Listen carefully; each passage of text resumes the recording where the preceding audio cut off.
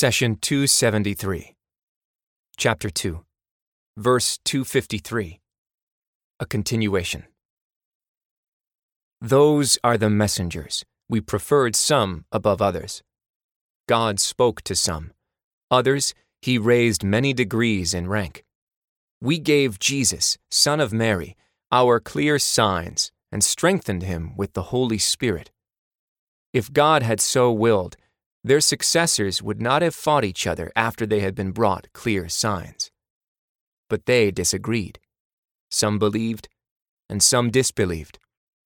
If God had so willed, they would not have fought each other. But God does what He will.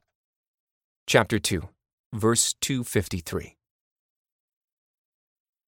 Why did God send prophets and messengers? We answer that God granted humans free will. We are not subjugated like other creatures in the universe. Animals lack intellect and follow instinct, while plants lack awareness and feelings. At the bottom of the list are inanimate objects. So man has the highest rank among creation. We are the masters, and other creations are subjected to our service.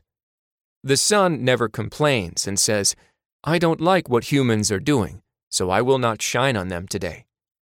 The earth gives to whoever plows and sows.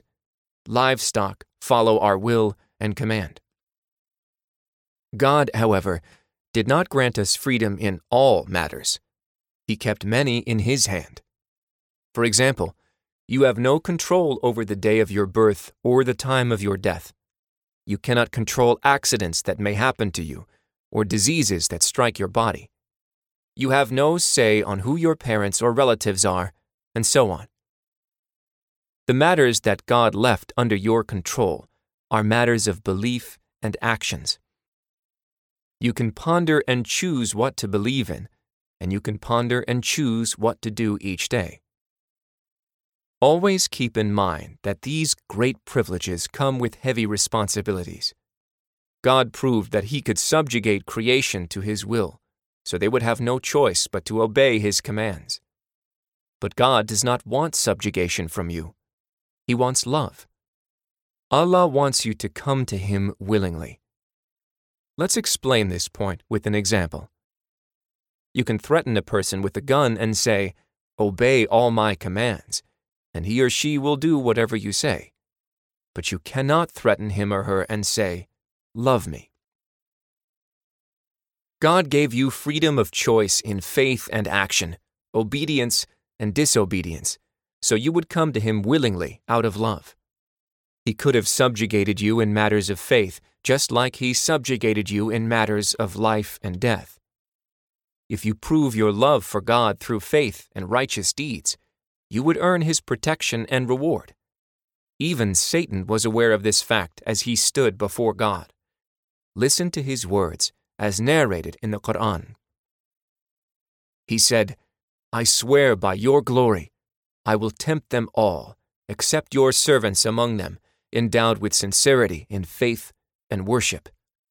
Chapter 38, verses 82 and 83.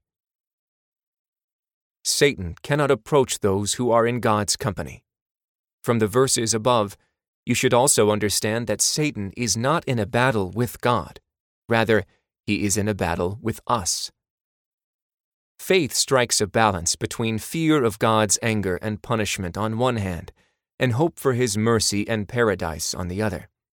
Prophet Muhammad, peace be upon him, said, "If the believers knew the punishment which God has, none of them would have any hope of attaining His garden. And if the unbelievers knew the mercy which God has, none of them would despair of entering His garden." So if God wants you to come to Him out of love, then the highest level of faith demands that you love God for the sake of God alone. You would love God because He deserves to be loved and worshipped, not out of fear of His punishment, nor out of a desire for His paradise. Faith is the work of the heart. Allah mentions His loyal servants in pride in front of the angels, to which the angels reply, "O Lord, they love you because of your favors and bounties upon them." The Almighty replies, "Then I will take my bounties away, and they would still love me." This brings us back to the original question. Why did God send prophets and messengers? You know in your heart and intellect that there must be a creator of this magnificent universe. You know with your heart and intellect that you have a creator who made you. But without a message from the creator, there is no way for you to know what his or her name is. Was the universe created by a single force or multiple? Without a message from the creator, there is no way to know the answer.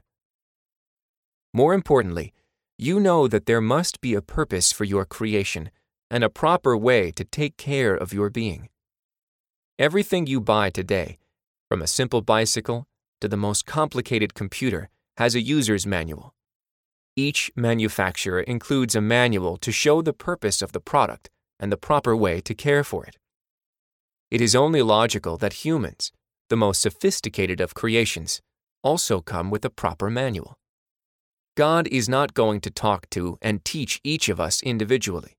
Rather, He chooses a messenger to educate us about God and deliver His teachings. He says, "God chooses messengers from among the angels and from among men. God is all-hearing, all-seeing. He knows what is before them and what lies behind them, and all matters return to God.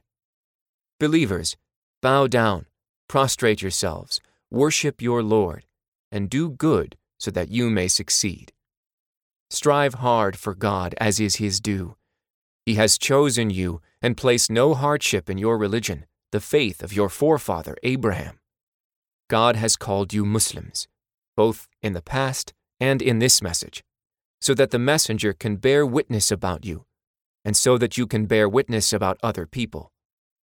Keep up the prayer, give the prescribed alms, and seek refuge in God. He is your protector, an excellent protector, and an excellent helper." Chapter 22, verses 75 through 78. And in another verse, "Then after every messenger, we made our chosen servants heirs to the book. However, among them are those who wrong their own selves, and among them are those who follow a moderate way, and among them are those who, by God's leave, are foremost in doing good deeds. That is the great favor." Chapter 35, verse 32. We, as believers, are the heirs of God's book. We are responsible for upholding the truth and reform in the universe. Reform has two main categories. First, you can leave the good matters, as they are without spoiling them. Second, you can make an effort to increase the good for everyone. Suppose, for example, that you come across a stream from which people drink. This stream is a bounty from God that fulfills people's needs. You can leave it exactly as you found it. Or you can approach it with the means and intellect God gave you, and divert a small channel to deliver fresh water to people's homes in an environmentally friendly way. You can further improve the condition of the people by installing a pump to help during droughts. On the other hand, if you decide to dump industrial waste in the stream, then you have certainly shown ingratitude to God's bounty and caused corruption. God's teachings offer you a middle ground between excessive materialism and neglect of spiritual values on one side, and excessive spiritualism and dismissal of the physical needs and pleasures on the other. God's teachings that were delivered by His prophets and messengers show you the way to care for your body, soul, the people you love, and the environment you live in. The prophet, peace be upon him, said, "Convey my teachings to the people, even if it is only a single verse." Please take a moment to subscribe and to share with your family and friends. Visit us at www.qurangarden.com.